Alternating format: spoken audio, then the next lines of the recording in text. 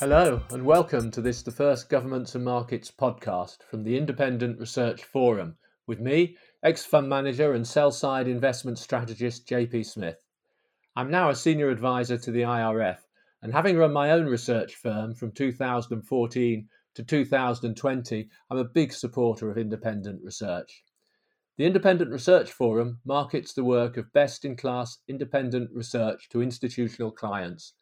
In these podcasts, I'm going to be highlighting key debates among investors, drawing on the IRF providers whose work is available to paying institutional clients only, but also on material from more publicly available publications, social media, and other podcasts to monitor the shifting debates and narratives that move markets. I'll be focusing on thematic issues with a medium to long-term focus rather than on day-to-day trading. I should warn listeners that nothing in this podcast should be taken as constituting investment advice. I tend to be instinctively contrarian, and whilst this approach can and usually does generate good returns over the longer term, it almost invariably leads to immediate market losses, and it's really not very good for one's psychological well-being. But the main purpose is obviously to set the scene and provide a framework so that investors can make their own better quality decisions. So let's use this first edition to identify some of the key issues we'll be analysing over the next few months in more detail. Those institutional investors who wish to follow up with any of the providers whose work is cited in this podcast should get in touch with their IRF representative or with me via my email, jp@independentresearchforum.com, and we'll arrange an introduction. First up, let's set the scene looking at market regimes and the very rapid shifts in sentiment which have occurred over the last 2.5 years, and whether we may be at the start of another inflection point into a new market regime. In retrospect, of course, it's always easy, and it certainly was easy coming out of the great financial crisis in 2009. It was really a one-decision market up to the end of 2019. It's just that most people didn't recognise it. You just buy index funds, preferably in the US, and sit on them. Yes, there were periods of volatility, the 2011 euro crisis, the 2013 taper tantrum, featuring the Fragile Five. Who remembers that? Actually, I do, because I was an EM strategist at the time. Not surprising that the vested interests in finance didn't actively promote the indexed approach. It was left to more disinterested people like Warren Buffett and perhaps not quite as disinterested John Bogle, the Vanguard founder, to promote what would have been a winning strategy for most retail and indeed institutional investors, buying index funds, cheap fees over expensively intermediated alternatives like hedge funds, emerging markets, and commodity funds. In March 2020, though, we entered a completely different environment, due first to COVID and then earlier this year due to Russia's assault on the Ukraine. So, over the long period of relatively low volatility leading up to the end of 2019, equity market activity had become dominated by two sets of momentum-generated investors. Firstly, computer algorithm strategies, most of them trend following, and secondly, increasingly momentum-driven retail investors. And what this means is that we started to see sudden shifts in market regimes in response to these external events. So in the initial phase of the pandemic, there was total panic with commodities and equities plunging and government bond yields plumbing new depths, including negative yields, and also a brief period when oil prices went negative due to the difficulties of finding storage at a time when demand had fallen off the edge of a cliff. So then what we saw in spring and summer of 2020 was a coordinated response to the pandemic from central banks who injected liquidity and governments who obviously increased public spending by large amounts. And as this happened, so equities and commodities gradually rose and bond yields began to normalise. And then as we went through 2021, the S&P reached a new high and then possibly, and in my opinion likely, a blow-off top at the end of that year.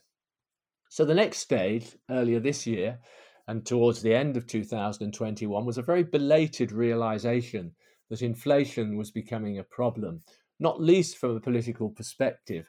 The Fed, having focused perhaps on social objectives, most notably unemployment amongst minority communities, over their nominal inflation target. Now what we see is Fed officials, and indeed officials from other central banks, such as the Bank of England and the European Central Bank, but not the Bank of Japan, exercising a 180-degree volte-face as they realise that inflation is more unpopular with more people than unemployment. So they're vowing ever tighter measures against inflation. This was then compounded by Putin's assault and Russia's assault on the Ukraine, which triggered a sharp rise in gas prices. So that was another impetus behind the high inflation and the decision of central banks to tighten monetary policy in a fairly dramatic fashion. And initially, we also saw not just gas prices, but also oil and some food prices rising too. Though interestingly, much of the latter has now been reversed, and even oil prices are about 25% off their highs earlier this year. For markets, the blow-off has now morphed into a sell everything except the USD scenario, the dollar, everything except the dollar scenario. And bonds in particular are recording historically bad performance, but even gold, the traditional safe haven, has performed dismally in dollar terms, at least since the start of 2022. So these are really very sudden shifts that have occurred, partly in response to external events and the shift in monetary policy that resulted from them and fiscal policy, but also because of the changing composition of the investor base to more momentum-driven investors. So you expect overshoots to take place. So what is the next market regime likely to be? Are we near an end in the current dollar sell everything else regime? I've got three basic scenarios here. So the first one is more of the same. We see rates rising and at least staying high as inflation settles into a higher range than the 2% that central banks are ostensibly targeting. In this scenario, risk assets were likely to fall or move sideways at best, and the US will stay strong pending a resolution to the Ukraine crisis. And indeed, that would be a game changer. I'll come on to that later. Second scenario is a dollar peak, as the Fed is perceived to regain control over inflation without completely smashing up the US economy. Or Russia and the Ukraine reach the sort of resolution that takes the pressure off gas prices. In this scenario, both bonds and equities would rally. European equities in particular would outperform big time, as would some emerging markets, both equity and debt. Further down the track, oil could be the wild card. I think in this scenario, oil and gas prices might have an inverse relationship. So if gas prices were to fall, it's possible that oil prices would rise due to increased economic activity, and that in itself might eventually put a cap in the rally. But that's further down the line. The third scenario is that the Fed breaks something so significant that it changes courses. Now, this could be the US economy, could be the equity market, US high yield housing, or it could be something external like an emerging market or a frontier market. Sovereign bonds and equities would part company for a while as yields fall and equities absorb lower earnings. Now, this is actually my favoured scenario. I think it's marginally the most likely, but obviously we're in the hands of a lot of imponderables, particularly when we look at Russia and the Ukraine. And the scenarios have many moving parts involving both cyclical and secular themes, all of which are contested. So in the remainder of this podcast, I just want to highlight three of them, namely inflation, Russia and the Ukraine, and then China, and then go on to develop these themes in more depth in subsequent episodes. So let's start with inflation. So there are three proximate causes behind rising inflation. I was taught actually that they're always three. You always have to use the rule of three, but in this case, I think it's fairly valid. The first is obviously labour costs, which have been sticky, to put it mildly, in the US and other developed market economies such as the UK. Secondly, the fiscal expansion which took place during the COVID, particularly in the US, the fiscal expansion which took place right at the end of the COVID pandemic during the Biden administration. And then finally, Russia's invasion of the Ukraine. But we should also look at some of the structural factors, and a lot of these are dealt with in a lot of detail by some of the IRF providers. So these structural factors are things like demographics, deglobalization and nearshoring, and possible commodity scarcity going into the green transition. And then on the other side, so these on the face of it are all inflationary forces. On the other side of it, the possibility of faster than expected productivity growth on the back of technological advances and the outsourcing of services. So I think there's relatively little debate about the first three drivers, but there's significant differences in terms of the secular factors and also whether the Fed may already have done enough to drive not just the US, but also the global economy into recession. So let me start with just a couple of these themes. One of them is demographics. So I'd like to highlight here the work of Manoj Pradhan and David Goodhart of Talking Heads Macro. And some time ago, they published a book called The Great Demographic Reversal, which had what at the time seemed to be the fairly contrarian conclusion that demographics and aging in the developed and large parts of the emerging world would be an inflationary force. Now, they have so far been proved absolutely right in terms of inflation, and Manoj in his last note was claiming victory with I think, a high degree of justification on this. But I would encourage anybody to get in touch with them via the IRF. Manoj also makes very specific trading recommendations as well, which obviously I won't be going into in these podcasts. Also, Gerard Minnick delves into this debate. Gerard, like me, an ex-Morgan Stanley strategist, he's at Minnick Advisors, and he points to the decline in the over 55s in terms of the so-called Great Retirement, and points out that cohort accounts for 37% of the working age population. Now, there is another side to this. As asset prices fall, of course, and I believe, certainly looking at my own retirement plan, such as it is, that a lot of people will actually be forced back into work simply because of the sort of loss of purchasing power in terms of inflation and the decline in asset value. Another theme is nearshoring. Martin Wolf in the Financial Times wrote a very good article earlier this week called Globalization is Not Dying, It's Changing.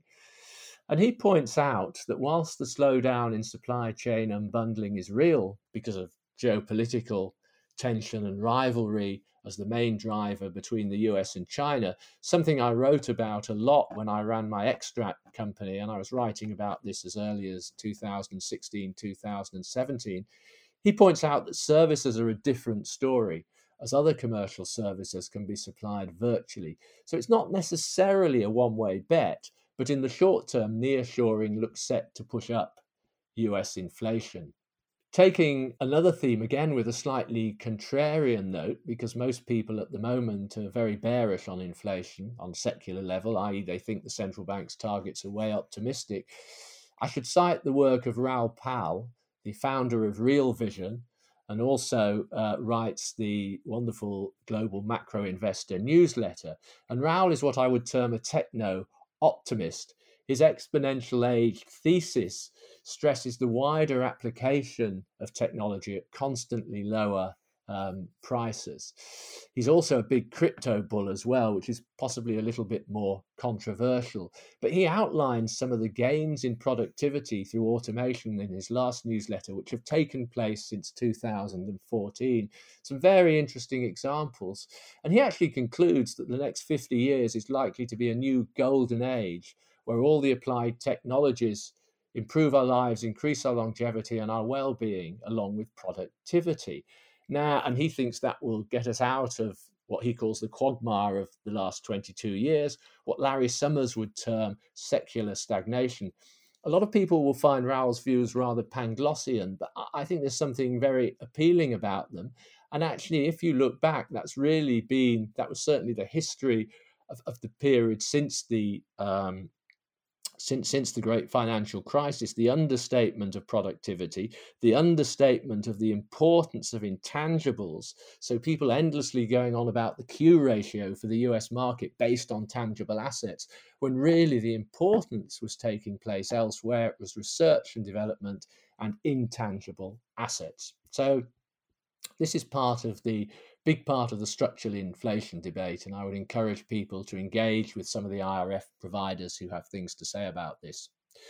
So there are some commentators who believe that the Fed has already gone too far. Some of this criticism comes from the liberal or left-leaning side of the debate. So Adam Tooze, the history professor at Columbia University, the Ones and Twos podcast and excellent newsletter, believes there's a non-negligible chance that the Fed is making an historic mistake. And then from a totally different perspective comes the great Tim Congdon, the doyen of UK-based monetarists, who in a recent letter to the Financial Times pointed to very steep declines in the money supply using M3, the quantity of money having gone up by far less than inflation, thereby squeezing real money balances. So he thinks that there will be outright falls in the quantity of money. And this is something which Michael Howell at Cross Border Capital, who's had a very good track record over recent years, he has a database he's been keeping since the 1980s, since his days at Salomon and then at Barings, and now he's at Cross Border. And he monitors global liquidity on a very detailed basis. And he's been warning about the potential impact of quantitative tightening for some time, and about the likelihood of a global recession and a sharp dip in risk assets. That I have to say, he does have a very interesting contrarian call on China. And again, I'd encourage institutional investors to reach out to Michael through the IRF. So there's a strong likelihood if the Fed cannot bring inflation back towards their target, they'll eventually break something, as I said earlier. Andrew Hunt, the eponymous Andrew Hunt Economics, who's also been highlighting the impact of tighter US dollar liquidity on global markets, again, thinks that there will be much worse to come. Meanwhile, Whitney Baker at Totem Macro has a sort of a fairly nuanced view. So she points out that developed and frontier markets are in the eye of the US dollar liquidity storm, but on this occasion, at least, emerging markets are scarcely affected. Now, I believe China might be a partial exception to this, a topic I'll return to in the next podcast, which will focus on emerging markets. But if we look at frontier, Sri Lanka's already been a casualty, though most of this is induced by poor policy choices. And Bangladesh likewise, and Bangladesh has been an exemplar for the multilateral organizations of good policy. And then one place I'm particularly concerned about is Nigeria, which certainly in demographic terms is a huge economy, and also in terms of stability, global stability is also very important. The Nigerian exchange rate has been under pressure for quite a long time. It trades officially at 421 naira to the dollar and has now fallen to around 700 on the parallel market. And if countries like Bangladesh and Nigeria become collateral damage to Fed policy, that may not be so significant for the Fed in terms of changing course, but of course it will have other, perhaps even more significant ramifications. So that's all I want to say about inflation and the Fed for the time being. I'll come back to the impact on financial markets at the end of the podcast, because there are one or two indications that for bonds, sovereign bonds, we may actually have reached an inflection point. So Russia and the Ukraine, I want to deal with very briefly. Again, I'll come back to that next time. But I'd like to highlight a podcast I did with David Roach, the CEO of Independent Strategy, a couple of weeks before Russia's invasion. Now, at the time, most people were saying that Russia would not invade. And I was giving David some pushback on his view that Russia certainly would invade on the grounds that Putin was an economically and geopolitically rational actor. And it turned out that I was wrong and the consensus was wrong. And David absolutely nailed it in this podcast. By the end, he'd actually convinced me, and we reached the conclusion that above all, you should sell European assets. So sell the euro, sell European equities. You can contact David and his team via the IRF, and we have other providers who have very strong added value input on the geopolitical front, such as Neil Ferguson's Green Mantle and Teneo Market Intelligence. So I'll take a more detailed look at the Russia-Ukraine crisis next time. As some of you may be aware, I'm a former Russian specialist for my sins. But for now, I'll confine my remarks to saying that after the Ukrainian army has broken through militarily, the chances of some sort of resolution have risen. But unfortunately, of course, it's now become a more binary outcome. The possibility is probably still that there'll be a frozen conflict or prolonged conflict, but there are tail risks to that. One of them is clearly positive, which is a Ukrainian military victory. The other is that Putin starts to escalate in a more serious way, and that some of his rhetoric about using tactical nuclear weapons becomes reality. It seems almost surreal to be discussing this, frankly, on a financial podcast, but obviously he's attempting to extend his red lines from Russia and the Crimea to Donetsk, Kherson, and Luhansk via the impending rigged referendums on annexation. To a lot of Russians, the other significant news is that the icon that is Alla Pugacheva has come out in public as an opponent of the war. Hopefully, Putin's recent announcement about mobilization of reservists will attract more opposition to the current Russia regime. Of course, any hint of a non-nuclear resolution to Russia and the Ukraine will put a fire under risk assets and trigger a rapid retreat in the US dollar, regardless of the Fed. But this is very difficult to model. In gas prices, the gas price now has almost halved in Europe from its highs that we saw only a couple of weeks ago. And the reasons for this are fairly well known. So, relatively high storage, the retreat of financial speculators, reduced demand, 15% is the figure in Europe that's commonly cited, and increased demand from elsewhere through LNG. The key question is whether this is sustainable. So obviously the weather is an important issue and whether Putin will escalate. But we have providers in particular who've analysed this situation in a fair amount of detail and have reached fairly different conclusions, but all of whom I think are worth referring to. The first is Euro Intelligence, Wolfgang Munchnow, and he is relatively optimistic that the acute gas crisis will be over by next year as supply becomes more diversified. He produces an excellent, very regular newsletter on all aspects of Europe. He used to be a columnist for the FT, and I think he and his team, I think their material well worth reading. So the final, third issue I'd like to highlight, in addition to inflation and Russia-Ukraine, is China, where the slowdown appears to have taken many of the commodity bulls in particular by surprise, in sharp contrast to the situation coming out of the great financial crisis, when China supposedly saved the world. Actually, China didn't save the world at all. It was the US, as is invariably the case. All China did was to push commodity prices and some emerging markets higher for a period of time. I think the slowdown in China is clearly structural, as well as the COVID zero policy pursued by Xi Jinping's administration. And China is clearly critical for the course of most commodity prices, especially metals and other building materials, over the short, medium, and long term. And as such, is a key input and often overlooked, I think, by a lot of Fed watchers in terms of the outlook for inflation and monetary policy across all global economies.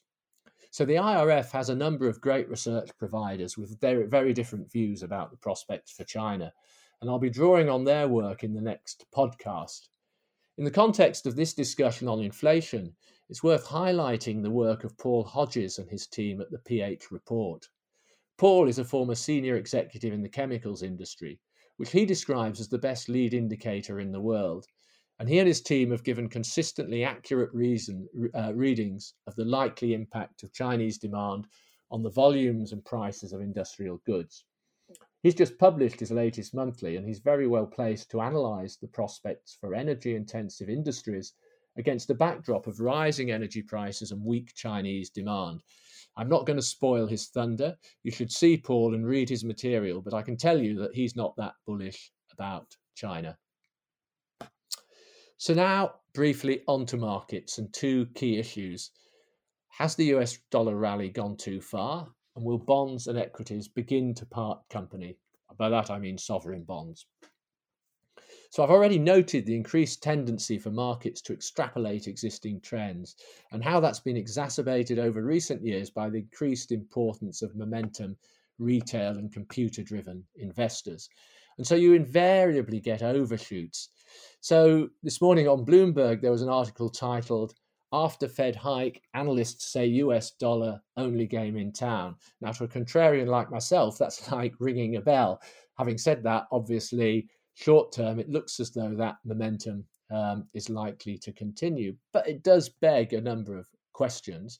A sentiment towards the US dollar is now almost universally positive, partly due to Fed policy and the Ukraine, but also underlying that a widespread recognition of the inherent strengths of the US economy. And this stands in sharp contrast to the disgust towards all US assets, which we saw in the immediate aftermath of the great financial crisis. And that, of course, is perhaps why, along with the humongous fiscal spend over the last 2.5 years, why the US economy so far has been relatively resilient to interest rate hikes. I don't think that will last, but other people may disagree. As well, the other key to the dollar lies in geopolitics. So we come back again to Russia and the Ukraine. It's virtually unanalyzable, and the stakes clearly are very high. But should that situation be resolved, then we would see a big dollar sell-off and a risk asset rally.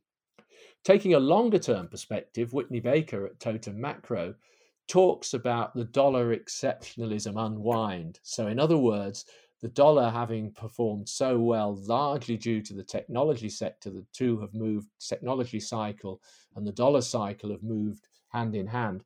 And she thinks over the medium and long term, one of the key themes in the market will be this dollar exceptionalism unwind. And again, I think that's something which is well worth engaging with her about.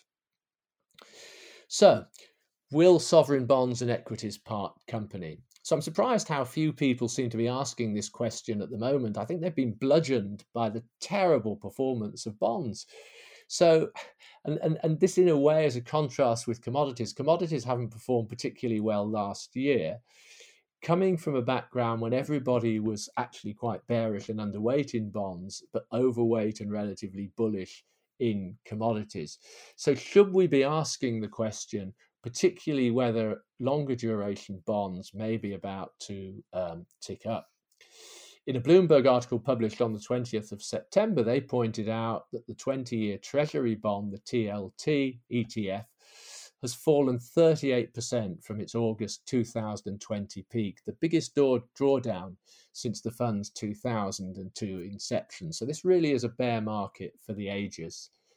So, if you believe that a recession is near in the US, and if you believe there's a feedback loop from the problems in the rest of the world back into the US economy through downward pressure on exports and corporate earnings and the slump in asset markets, then again, this increases the possibility that bonds may look more interesting.